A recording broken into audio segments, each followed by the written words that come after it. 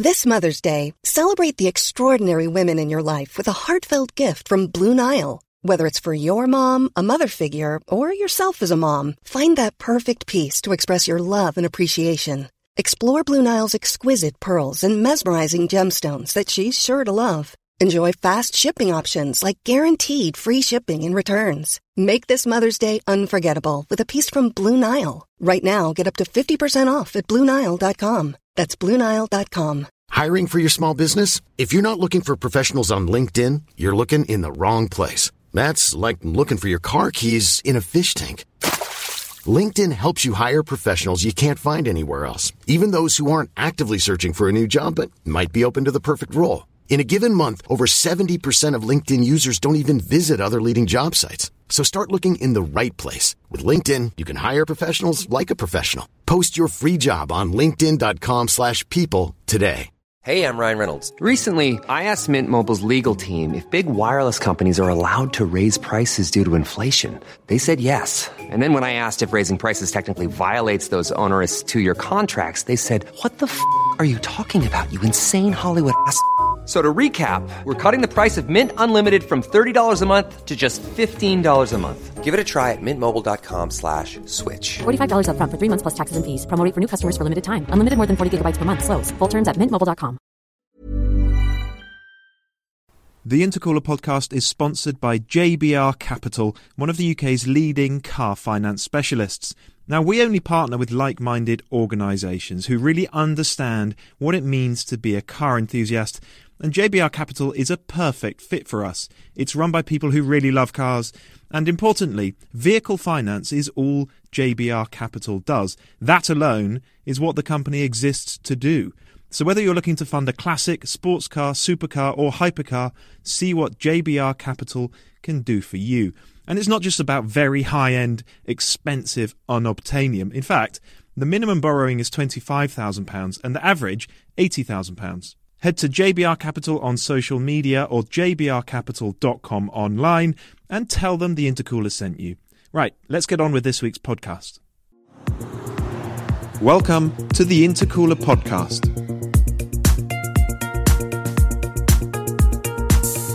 Hi everybody, this is episode 89 of the Intercooler podcast. I'm Dan Prosser with Andrew Frankel. Andrew, we're recording this on the Monday after the F1 season finale, and yes, I don't even apologise to people who aren't interested in F1 because there's only one topic that we can talk about this Monday morning, isn't there? And that is the race that we saw over the weekend, the climax to an extraordinary championship. So we will sort of talk about it in detail, but let me just get your sort of top level thoughts. Are you annoyed, or are you just disappointed with how it was managed, or do you feel aggrieved? Where are you at the moment? Do you know, Dan, I feel absolutely everything. I feel absolutely everything. I mean, at one end of things, I suspect, because there was an appeal, and that appeal, as we know, has been appealed, and then that will go to the FIA, and if that goes against Mercedes, they have the right to take it to court, to law. And, you know, the idea that this could go on for months, and I just think that's terrible. I just don't think that serves anybody's interest, least of all Mercedes, because I just think in PR terms, I just think they're shooting themselves in the foot with this. So, you know, on the other hand, you know, as a climax to a season, you know, you can't complain too much, can you, when the destination of the championship is still unclear with less than a lap of a 22 race championship still to go. I think it was handled unbelievably badly, and I am angry about that because, you know, I'm also completely conflicted because I hate the meddling and everything else, and I hate the fact that, you know, the best driver didn't win, in my opinion. But at the same time, it's been a sensational season. I don't resent Max being champion at all. And, you know, and the point being is that, you know, whatever you can say about what he did in the rest of the season, in this race, he didn't put a foot wrong. and he is world champion, and in my view, an entirely deserving world champion. So I feel, and as we sort of sit here on the sort of the morning after the night before, at least as we record this, it's that extraordinary range of emotions, isn't it? Because there's everything in there. There is joy, there is anger, there is sorrow, there's the whole lot. I feel them all. So yeah, I'm still sorting out my feelings. What about you? Reasonably sanguine, actually. I make no secret of the fact that I am a Lewis fan. I wanted him to win. But, we'll come on to this a bit later, but I think Hamilton fans, and I count myself among them, can think, we feel a little bit aggrieved because of the meddling that actually determined where the championship went. However, Lewis was just the fastest car and driver package yesterday. He was streets ahead. Streets ahead. And we can just look at that and go, well, he was peerless on the day. He did everything that he had to do, and it took an extraordinary sequence of events to take that title away from him. He wasn't defeated in a fair fight. But anyway, no, he wasn't. Should we set this up properly? Should we go back? Go on then. Let's rewind. So we've seen a truly sensational and gripping season, start to finish. I've not enjoyed Formula One more than I have this year. And we've seen two unbelievably talented drivers. They were just streets ahead of everybody else all season long. I think, can I make one other, what I think is quite an important point here, is I think that, another thing that I've really loved about this season is, and particularly this final race, it has drawn people into the sport who would never have given it the time of day in the past. Even, my family, who couldn't be less interested in it. Okay, they didn't watch the race from start to finish, but normally they wouldn't have even been aware it was going on the fact that I went missing for a couple of hours. And it was, gosh, what's happened? What's going to happen? If it has helped broaden the appeal of Formula One, then that's a good thing to me. Yeah. Well, again, we'll come to it, but it may have actually done a little bit of damage. Well, true. Formula One needed this. It needed a close fight between drivers from different teams that went down to the wire. We've seen years and years of Mercedes dominance. The Ferrari, Vettel in the Ferrari for a couple of seasons was right up there with Lewis until sort of 2/3 of the way through the year. But we haven't seen a proper showdown between two drivers from different teams for far too long. So this season arrived not a moment too soon. And of course, as we know, we found ourselves in the extraordinary position where we had two drivers on equal points heading to the final race. It's happened once before in 1974. But I've looked into this. In 1974, there were 135 points on the table. I think 14 or 15 races, 9 points for a win, and no additional points for fastest lap or sprint races or anything else. This season, almost 600 points on the table. So for two drivers to go into the final race on equal points this year is just vanishingly unlikely. And it happened. And I suppose it shows... Go on. Sorry. Can I ask you a question here? Okay. And I only do this. Again, this is my sad mind. You're absolutely right. The chances, particularly the way things are configured with points these days, of them having equal number of points are, as you say, vanishingly unlikely. But there have been 72 seasons of Formula One until now. How many of those seasons was the title decided on the last race? Do you know the number? You do, don't you? I do. And you're going to reel them off year by year? No, you're not. No, we haven't time to do that, but I do know the number. I think it won't be what you expect. I'm not going to say whether it's higher or lower than you think, but I only know it because I went and looked, and it wasn't the number I was expecting. Is it 30? Is it 30? Clearly not. Okay. No, it clearly is. It is clearly quite exactly the number you were expecting. It is precisely 30. Well done. Oh my God. That's extraordinary. Well, it is exactly 30. It was a total guess. I thought it was going to be like 11. I thought it would be really, really low. Yeah. That's amazing. It is 30. Bizarre, isn't it? Which means, if you do the maths, that means that over 40% of all Formula One seasons have been determined at the final race. And I won't ask you for this, but people will go, oh yeah, but that's going way back. It's not like that anymore. Well, if you just calculate it in championships that have taken place in the 21st century, the percentage is not quite as high, but it goes down from about just over 40% to just over 35%, 36 point something percent, I think. So there is still a better than one, in any given season, there is still a better than 1 in 3 chance that it'll be determined at the final race. Yeah, and that's pretty good. And given that we have more races now, that percentage, it's fallen a bit, but yeah, I mean, it's still held up pretty well, hasn't it? So it was just perfectly poised, wasn't it? Perfectly poised. As we know, if neither driver scored, Max won because of countback, having had more wins. That would have left a bit of a sour taste, perhaps, because one of those wins was the Belgian Grand Prix, wasn't it? Which was run for 2 laps behind the safety car. Max declared the winner, and it wasn't a Grand Prix. But at the same time, another one of those wins for Lewis was the Hungarian Grand Prix. Where Valtteri basically took out the Red Bull team. Okay, Max finished, but in a ruined car with no downforce. And also, let's not forget Silverstone. I'm not going to get back into the whole who did what thing, but nevertheless, Lewis was adjudged to have been more at fault for an accident that put Max in hospital, and Lewis won the race. So, you can't look at these things as little bubbles, and what you can't say is, oh yeah, well, Max had all the luck. Okay, he had absolutely all the luck in Abu Dhabi. But if you look at it over the course of the season upon which the championship is determined, I actually think that Red Bull had more bad luck than the Mercedes-Benz. So, they had a tyre at Baku while leading the race, didn't they? That's extraordinarily unfortunate. Yeah.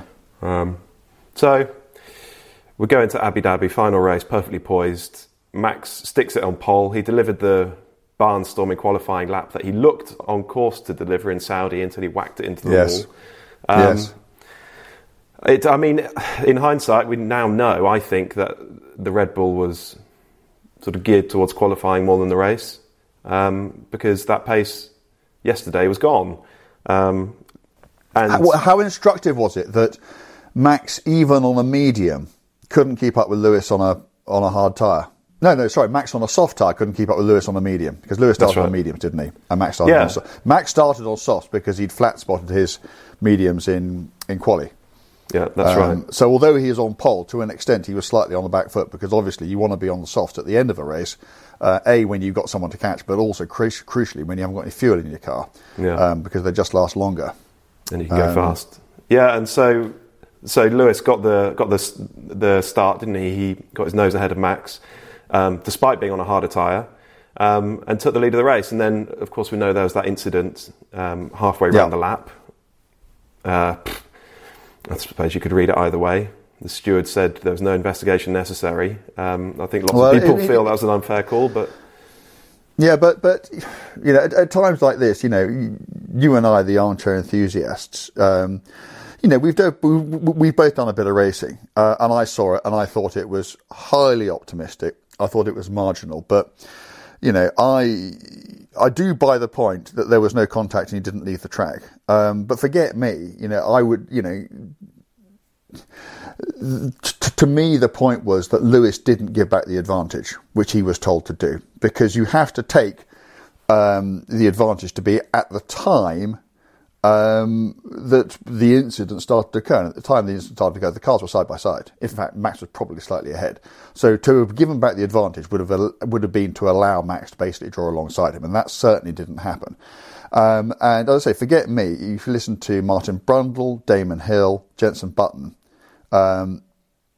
they all said that Lewis should have given the place back, which I completely agree with. The only person I heard who said anything different was Nico Rosberg, and the fact that he's a former Mercedes Formula One champion and brand ambassador, I'm sure had nothing to do with it.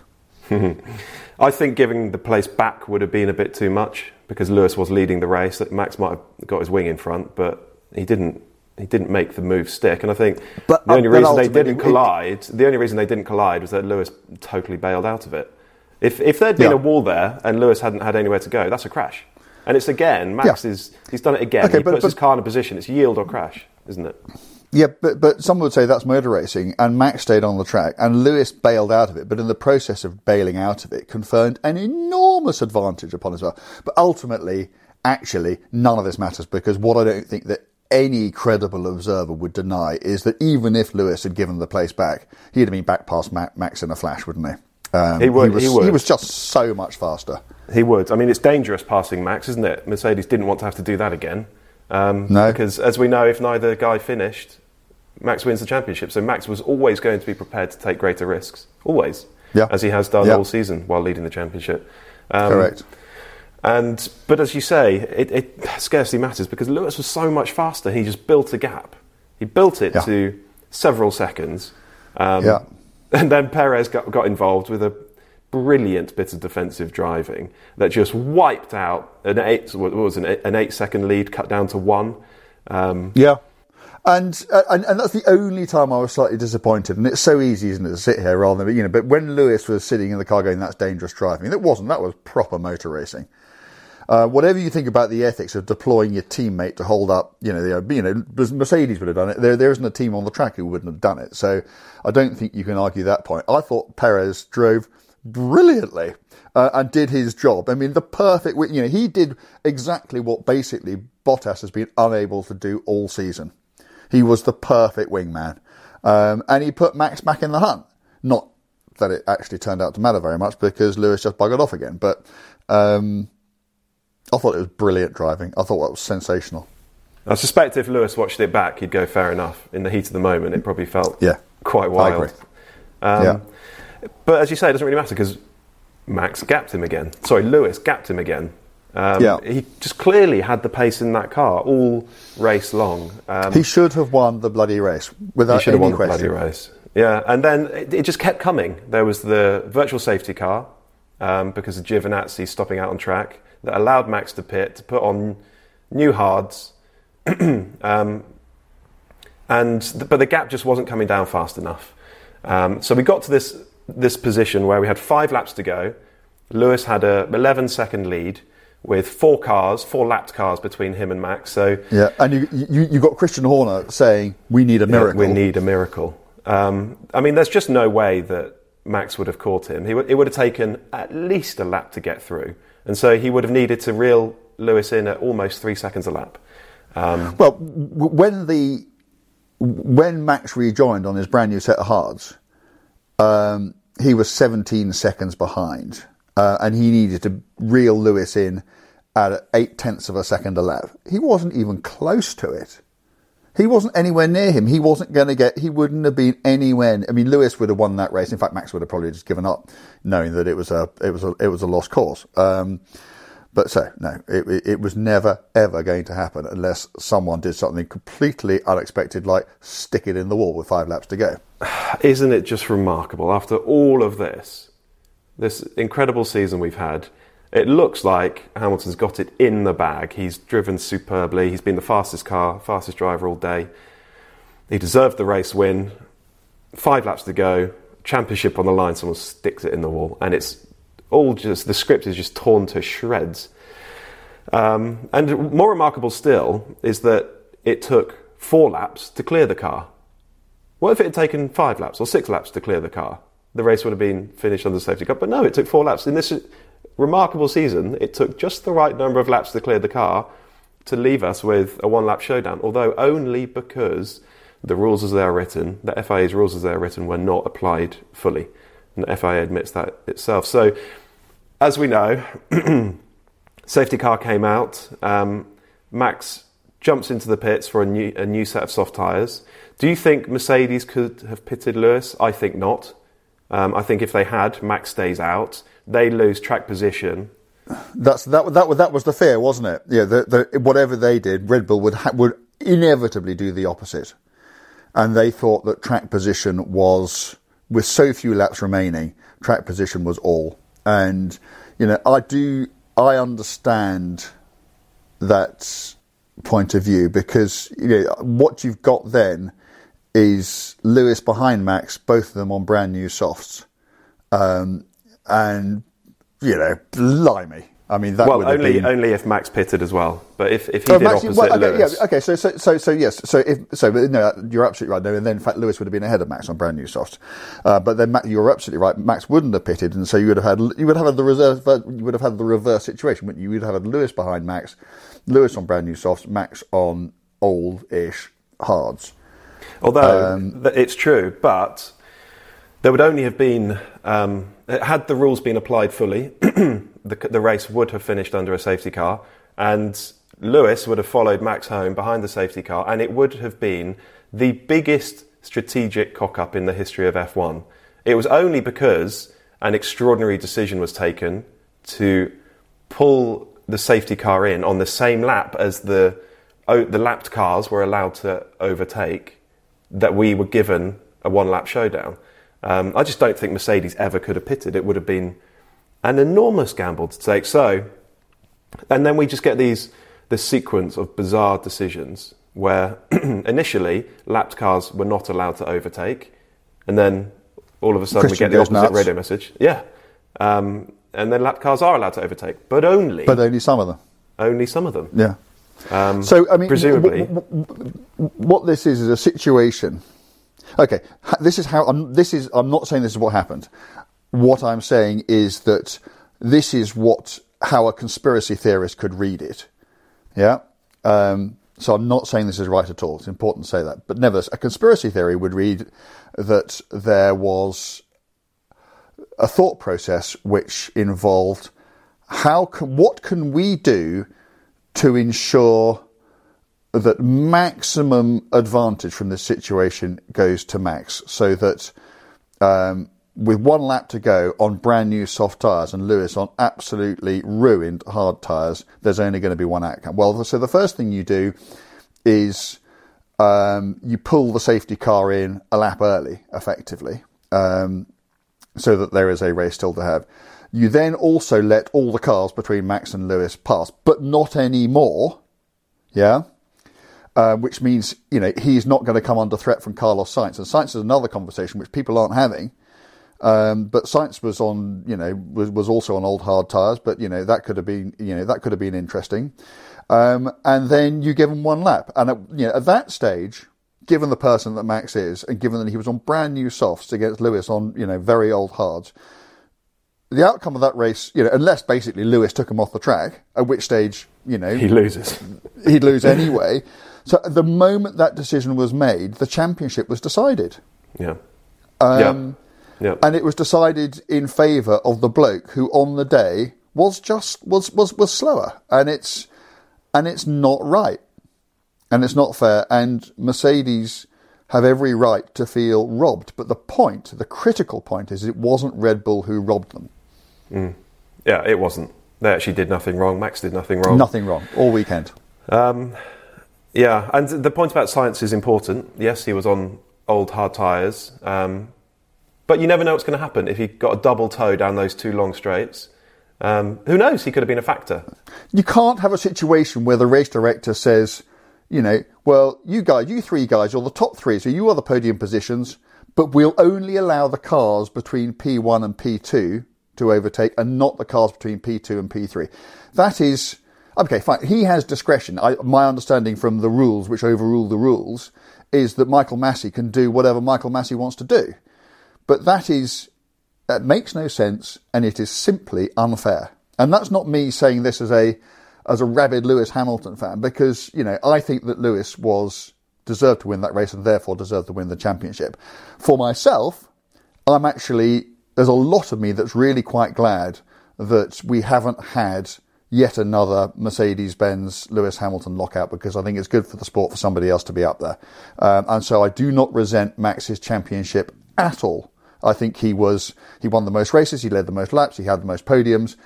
By any objective observer, he's a thoroughly deserving world champion, but not that way. Mm. Yeah, good. Okay, I want to say a couple of things. We heard Massey's very snarky comment to Toto, didn't we? It's called a motor race. Yeah. But given the tyre offset, which almost literally couldn't have been greater, it wasn't a motor race. That's not a motor race. It's no more a motor race than shooting fish in a barrel is a fishing trip. Yeah. It's not a motor race. Yeah. So that decision determined the outcome of the championship.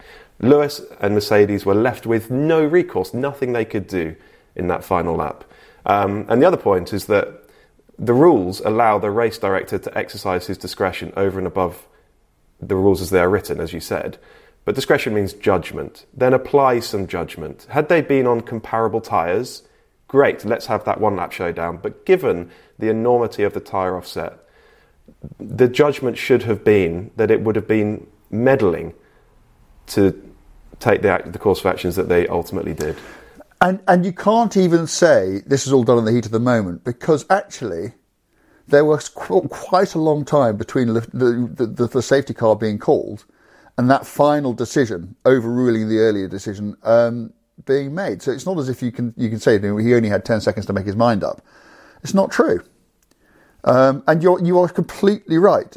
He does appear to have this discretion in which his judgment should be exercised, and he got it wrong. Okay, so here's the important question, because it's so easy, isn't it, for idiots like you and me to sit here and carp. What should he have done in that situation? Either red flag it straight away. I think they should have had this conversation beforehand. What if we find ourselves a few laps from the end, someone crashes at, I think it's turn 14, isn't it? Which is not unlikely because it's a tricky corner. And we've got the two leaders close on the track. What do? Throw the red flag, let them change tyres and have a proper showdown? Or, frankly, apply the rules as they're written. Apply the rules as they're written, and you let all the lap cars on the lead lap through, and then the safety car, this is the critical point, the safety car comes in at the end of the following lap, which would have been the end of the race, and therefore the race would have ended under safety car conditions. In either of those two scenarios, well, in your scenario, so there's a red flag and then you have a 5-lap sprint race. Everybody on new softs, there's nothing I've seen that would suggest to me that, given that Lewis would have started that on pole, because he was leading at the time, that Lewis wouldn't have won that. Certainly, if they finished under safety car, then clearly Lewis would have won that. So, in either of those scenarios, I mean, for myself, and this is really boring, I'm afraid I think they should have finished it under the safety car. I don't think it was a red flag situation. And, if you can't recover the car, or the driver appears to be injured or whatever, fine, red flag the race. That was not, that was a pure. It wasn't a virtual safety car situation. It was a pure textbook safety car situation. At which stage you just apply the rules, and it's sad that and it is a damp squib ending, but it would at least have been fair. Fair. There you go. There's a very good tweet in response to our TI account. From Engineero, who said, no safety car, Lewis wins. Don't let the lap drivers on lap, Lewis wins. Let all the lap drivers on lap, Lewis wins. Let Michael Massey make a decision that contravenes the regulations, Max wins. So the only way that Max wins in that scenario is through an extraordinary set of decisions that are, the rules applied not as they're written. It's, It leaves a bad taste in the mouth, doesn't it? It does, particularly after the most memorable season we've had. I just wonder how we look back on this. Do we think it should have been a more equitable outcome? Does it leave a bad taste in the mouth when we think that amazing season that we had finishes on a low note? The worst taste it leaves in my mouth, though, is what happened after. Is what has happened afterwards, because as I wrote in my story on the app. Motor racing championships should be decided by racing drivers on racetracks. They should not be decided by, faceless, almost, I'm sure, invariably men in smoke-filled rooms behind closed doors. And I think that a company like Mercedes-Benz, which has a much wider array of things to consider in terms of its, brand reputation, I just don't think that, given all the success that it has had, won every single constructor's title, every single driver's title for 7 years on the trot, I think they should have just gone, okay, we don't like it, it wasn't fair, but, it is what it is. Congratulations, Max. And I think that their currency would have been done all the good in the world, and it's sad that we're sitting here, aren't we? The day after the final Grand Prix, and we don't. Not only do we not know who will ultimately be world champion, we don't even know when that decision is going to get made, and it could be months away. I mean, could it even be after the start of next year? If it ends up in a law court, who knows? But I sort of feel that now that Mercedes have started down this track, they're going to find it very difficult to stop, because they've taken a position, and so they must pursue it to the to the ends. But I mean, Karun Chandok made a very good point, which is that he doesn't understand how Mercedes' appeal can be successful because, rightly or wrongly, and and this is where you get into the whole thing about the drafting of the rules, but the rules are the rules. And, Michael Massey has the discretion to make a really bad decision, which is what he did. But it's not against the rules. If you say to him, ultimately, it is the race director who decides, and if the race director decides that, the bloke who comes last comes first, if he has that power, then, it's down to the rules, isn't it? And so I think Mercedes will struggle. Yeah. And it'll do them no good. It'll be a PR disaster for them. It'll leave a bad taste in everybody's mouth. And I think they should have just worn it, I'm afraid. I agree. I hope actually cooler heads will prevail. They'll wake up this morning. I hope somewhere down the line they'll choose to drop their appeal.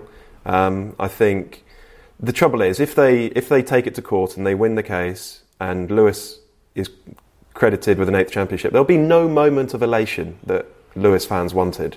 There'll be no great celebrations. It'll just be another mark in the history book. It's not that gleeful, joyful moment that you want as a sports fan. So I hope actually they drop it, they choose to be bigger, and just come back next year stronger. I think that's what they should do. I think we must say that Lewis conducted himself impeccably after the race. He will have been hurting. What a gentleman. But he spoke calmly. He congratulated Max and Red Bull. He went up to them. Bravo to him. He was... And it's funny, isn't it, that Mercedes won the Constructors. They got their bit, didn't they? And it's Lewis who lost the drivers, who's being unbelievably magnanimous and gracious and gentlemanly about this. And, he could have come out and said, well, congratulations to Max, he's a great driver and a deserving world champion. He didn't say that, he said it with warmth. He said it with meaning and I just thought, God, he's been on a journey, hasn't he? Because there was a time when I thought that Lewis was just petulant and a pain in the arse and those were the words of a true world champion and a proper human being.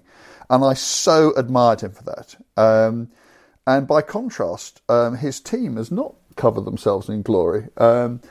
And I think, and also, Anthony Hamilton, and I say this as a father, and I did tweet something about this to say that, sometimes as a parent, the highs and lows of your children's lives mean more to you than they do to him.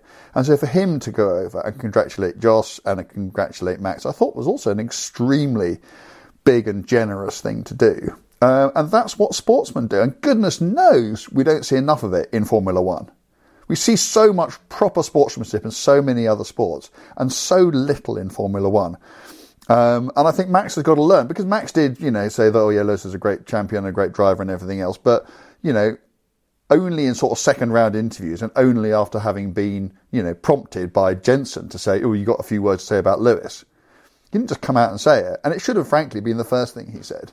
Now, I understand that because he's 24 years old. He's just become Formula One world champion of the world. He's completely elated and, and I'm not criticising him for that. But I do think that Lewis's behaviour at the end of that race was remarkable and heartwarming and, as I say, the mark of a true champion. Agreed. It was funny, wasn't it? Mercedes won the Constructors, but we often hear that the championship the teams care about is the Constructors. But they didn't, I don't know, the way they were pursuing that appeal and chasing the Drivers' Championship, it kind of suggests otherwise. Lewis covered himself in glory. I thought he conducted himself very well indeed. He must have been really hurting inside. Okay. I think having 7 championships under your belt already is probably a bit of a comfort. But then again, he's such a competitor, isn't he? It is that competitive spirit which has driven him to those 7 championships. And so, it was quite interesting, wasn't it? At the end, he just sat there in the car with his head in his hands, just composing himself, he must have known that his team. Well, I don't know. Did Mercedes drop the ball? I think strategically Red Bull worked, and it's quite rare to say this because usually Mercedes are the best team that there is, and that's why they've actually in the past won championships with inferior cars. It's just by being a better team. But I think actually in Abu Dhabi, I think Red Bull made the superior calls on strategy, and at least put Max in a position whereby if something freakish did happen, he'd be able to capitalise on it. And lo and behold, it's important for me to say that I think yesterday in the race itself, Lewis deserved to win, and therefore should have taken the championship, in my view. Over the course of the season, actually I lean towards Max. I think he was more deserving. I think Lewis in the final few races was as good as we've ever seen him. Brazil, astonishing. Qatar, dominant. Quickest in Saudi. But I think over the course of the season, for me, Max was the standout driver. So, as you said, I just don't begrudge him winning the championship. I thought he was superb all year. I also think it'd be interesting, wouldn't it? Somebody suggested that they ought to be a 5-lap sprint between Lewis and Max, and they should both be in Hasses. I don't think, and I have no evidence for this, other than just sort of looking at Max in qualifying. I think that, and it takes so much more, doesn't it, than pure pace to be a world champion. But I don't think there's a quicker driver out there than Max. I think Max is just unbelievably quick, and I think that Lewis's turn of speed at the end of the season is down to his talent, his competitive spirit, but it's also down to this fact that we've referred to in the past on this podcast about nobody maintains their form better through a season than Mercedes-Benz. And in fact, they did more than maintain their form. Then they suddenly, that car suddenly got a load quicker, and it started, walking away from Max. And Red Bull must have gone into the, Horner said we need a miracle with like sort of 10 laps to go. He must have gone into that weekend thinking we need a miracle, because they'd know just how fast that Mercedes is for race pace on a Sunday, and that's what we saw. 1 lap qualifying pace is one thing. Actually, I suspect that over a stint and factoring tyre management as well, I think Lewis is probably faster over a stint. We'll never know, because they'll never be in equal cars, will they? But it's just one of those debates. But even on that, historically, I would have absolutely agreed with you. But there was, you'll be able to tell me what it was. There was one race this year where Max kind of grew up because it was all about tyre management, and he was on softs, and Lewis. Where was it? At COTA, Texas, Austin. Yeah. Okay, yes, at COTA. Yes, you're absolutely right. And Max didn't just disappear. He managed his tyres, and he left enough in the bank to stay clear at the end of the race. And I think that was smart. So yes, I think that Lewis is still the more complete racing driver. I think that if they did a season side by side in identical cars, I'd still back Lewis to be world champion at the end of it. But for pure 1 lap, balls to the wall pace, I think Max is probably quicker. And I don't really have, that's just a gut feeling. I don't really, have any justification for saying that. It's just how I feel from what I've seen. Okay, well, let's a little bit about the season as a whole and where some other drivers finished, because there was a real battle for 5th place in the Drivers' Championship. For a long time, Lando Norris was actually running in 3rd, wasn't he? Through the middle of the season, he was brilliant. Scored a few podiums. Ultimately, he finished 6th. But Carlos Sainz, he 3rd yesterday, and he won that best of the rest title battle. Best of the rest battle by 4.5 points over Lando, with Charles a further 1 point back. So that was really tight between those 3 drivers. But Sainz deserves a lot of credit. He's gone into what was Leclerc's team and beaten him over the course of the season. See, I wouldn't have seen that coming. I think you and I had a conversation on this podcast at the beginning of the season, and I think you backed Sainz over Leclerc for the season, and I was definitely the other way around. I thought that Sainz was a really good, number 2, top of the first division, but not quite Premiership type driver. And he's not, is he? He's really good. He's top run. He really is. His stock has risen this year. Yeah, beat Leclerc in the straight fight. And another driver pairing that we should mention, I remember at the start of the season, I thought Lance Stroll would beat Sebastian Vettel in the Aston Martins, just because Vettel has never beaten a younger teammate. He did this season. He scored 43 points to Stroll's 34.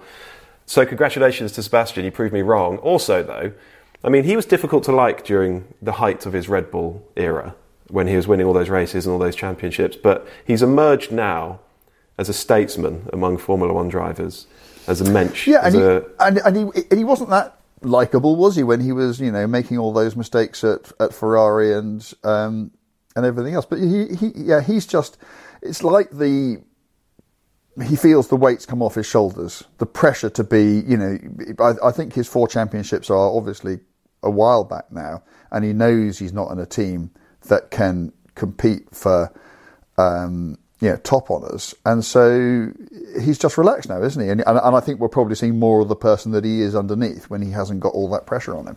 Yeah, the true character. A word on Honda?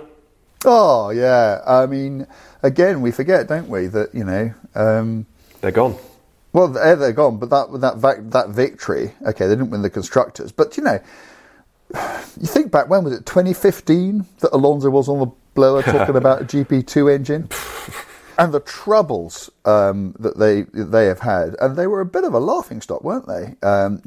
Because of their history, because of that extraordinary run they had in the late 80s and early 90s, where basically, all you needed to be a world champion was, to have a Honda engine strapped to your back. And then they come back in, and everybody's going, oh, blimey, Honda's back. And it's a complete disappointment. And to get from that to, I don't know what the difference was in the constructors. It would have been rather closer still if Perez hadn't retired. But to win the very few points of Mercedes-Benz, the totally dominant engine manufacturer for the last goodness knows how long. Well, since when did so Red Bull's run with some Renaults, didn't they? But Mercedes won its first championship with a Brawn in 2009, didn't it? And apart from Vettel's run in from 10 to 13, ever since then it's been a Mercedes-powered car, and to get that close is really quite something. So fair play to them. I love Honda being in motor racing. I think they're one of the great names of Formula One. They've been back winning races in the mid 1960s.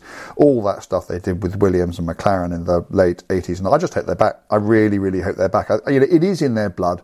It is part of who they are, and I just really, really hope we see them again. But in the meantime, Red Bull are going to have to paddle their own canoe next year, aren't they? Yeah. Well, talking of which, new set of regulations for next year. Some different driver pairings.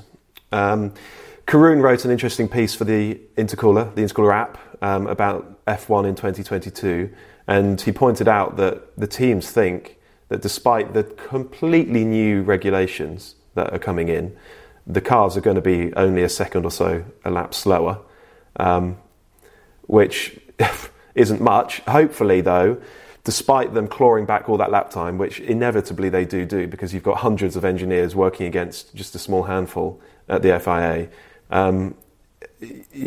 hopefully these cars will be more raceable, which has been a big problem with this recent generation of cars, which are unbelievably fast, incredible to watch when they're running individually, but they've made racing very difficult, and we often hear drivers moan about how difficult it is to follow. So hopefully next year that will be put right. We'll have more raceable cars, but it remains to be seen. And of course we've got some interesting new driver pairings. Bottas was shown the door, and frankly I think yesterday's performance demonstrates why. Perez was in the mix and was able to influence things. Bottas was just nowhere near. Perhaps there are reasons for it, I don't know. I think that Bottas is a really, really fast driver. But to me, at least, he's not a racer. Because, if you put him in traffic, he struggles. Yeah, he just fades. He almost always struggles. He just fades. And so stick him out the front, and that's fine. And he should have had better opportunities to be out front because, he's very quick in qualifying.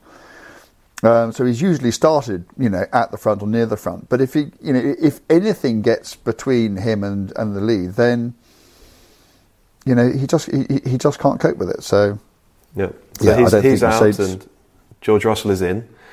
It remains to be seen, doesn't it? What role George will play? Is he going to come in arms swinging and desperate to win races in his first championship, or does he play the number 2 for a season? I think he's too ambitious and too feisty and too quick I think that the qualifying battle is going to be very interesting between George and Lewis. There's a very good chance, actually, that George will get the better of him. Just purely because he's hungrier, and he will be more determined, and Lewis will just take a longer view of it all. I suspect in the races, Lewis will have him covered. I just think Lewis's race pace and tyre management is very strong, and I'm not yet convinced that George will be an equal to it, but I'll eat my words if I'm wrong. I think George will learn fast. It's so interesting, isn't it? You look back to 2007, when Lewis was the new kid on the block coming into a team with a multiple world champion teammate. And Lewis ran him ragged all the way to the finish line of the last race. So, Lewis can't complain if George tries to do that to him. I think there are some big differences, though. This is a team that's built around Lewis. McLaren in 2007 was not built around Fernando Alonso. They were both new drivers there. Lewis it was his first season in Formula One. George has been knocking about for a while. And so it'll be really, really interesting. But I think it's too easy to look back and go, oh, well, the boot's on the other foot, but this is basically 2007 the other way around. I don't think it'll work out like that.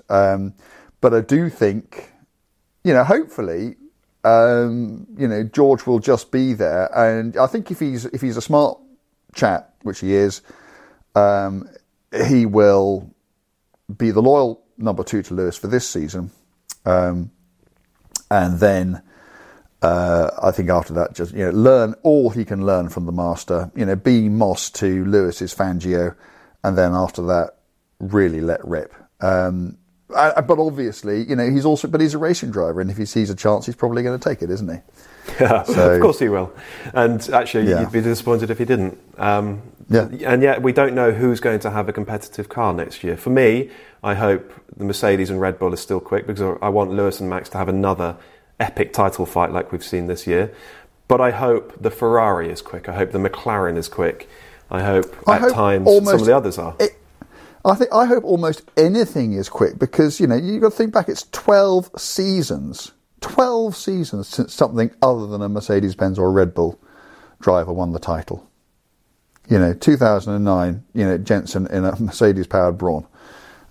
Since then, it's been Red Bull and Mercedes the whole way, and I really want. I want Ferrari to come good. I really want McLaren to come good. I want them all to come good. I want a race season where it's not just which one of 2 teams is going to win, which one of frankly 2 drivers is going to win. I just want it's the same reason I'm really pleased that Max is champion now, at least because it's good for the sport. The sport doesn't need. You and I might have wanted Lewis Hamilton to take an 8th title. But the sport, it's not what's best for the sport. What's best for the sport is for it to be exciting, for other people to come up and have a proper go. I fear that it's going to be a much less of a season than the one we just had, and I'll tell you why. One of the reasons I think that Red Bull and Mercedes were so close this season was they have both existed under a very fixed rules regime for a long time now. And so you develop the car, and basically you get into diminishing marginal returns. And I think that those two, with the talents and the money and everything else, they both basically gone as far as they could go within the rules as they stood. Now, you create a whole new rule book, you create just enormous scope. And some will just get that, will just understand the rules and what can and cannot be done. The cars are not going to turn up at the first race, which is, where is the first race next year? Bahrain, I think. Yeah. In March, with fully developed cars. Okay, so somebody will have done their homework better than somebody else. And it will only be as the season progresses, indeed as the seasons progress, that what is possible under the rules becomes apparent. And so my fear is that over the winter, and indeed as will have been going on this year, some people will just do their jobs better than other people, and you might get a completely dominant team. and I wouldn't want to say who that is, but yeah, I don't think it's going to be a situation that you get when people have gone as far as they can under the existing rules. But I hope I'm wrong. I really do. Well, there we go. I mean, as a Lewis Hamilton fan, I'm looking forward to next season even more than I was before, because it's, as I see it, an opportunity for him to avenge what, in many ways, was an unfair defeat. And I just hope we see another great fight between two brilliant drivers. It's been so special to watch. I don't want this to go to court, because that serves nobody. There'll be no joy in that whatsoever. But because if it does, it's not about the fans, is it? This is Mercedes-Benz saying, it's more important that we win than that we put the best interest of the fans first. Frankly, they've already gone down that road. The appeal was not great, but then protesting the appeal is, and then who knows where it goes on from there. It's just not what's right for the sport, and that must surely be what matters most to all of us. Yeah. Okay. Well, there we go. F1 2021. It's been remarkable, if nothing else. Let's leave that one there. Thank you, as ever, to our podcast sponsor, JBR Capital. They're a car finance company, so if you're looking to finance your next classic car, a sports car, a supercar, a hypercar, go and check them out. As we know, they are a company for petrol heads by petrol heads, and we only partner with companies who we think really understand what it's all about to be a car person, and they absolutely qualify. At JBR Capital on social media, jbrcapital.com online, and I'll put those links in the description of this episode as well. Please remember to rate and review the podcast. You have been doing it, and it is really important. It helps us find a new audience, which is great, so please keep doing that. And as ever, we'll be back to talk to you all again next week. All the best.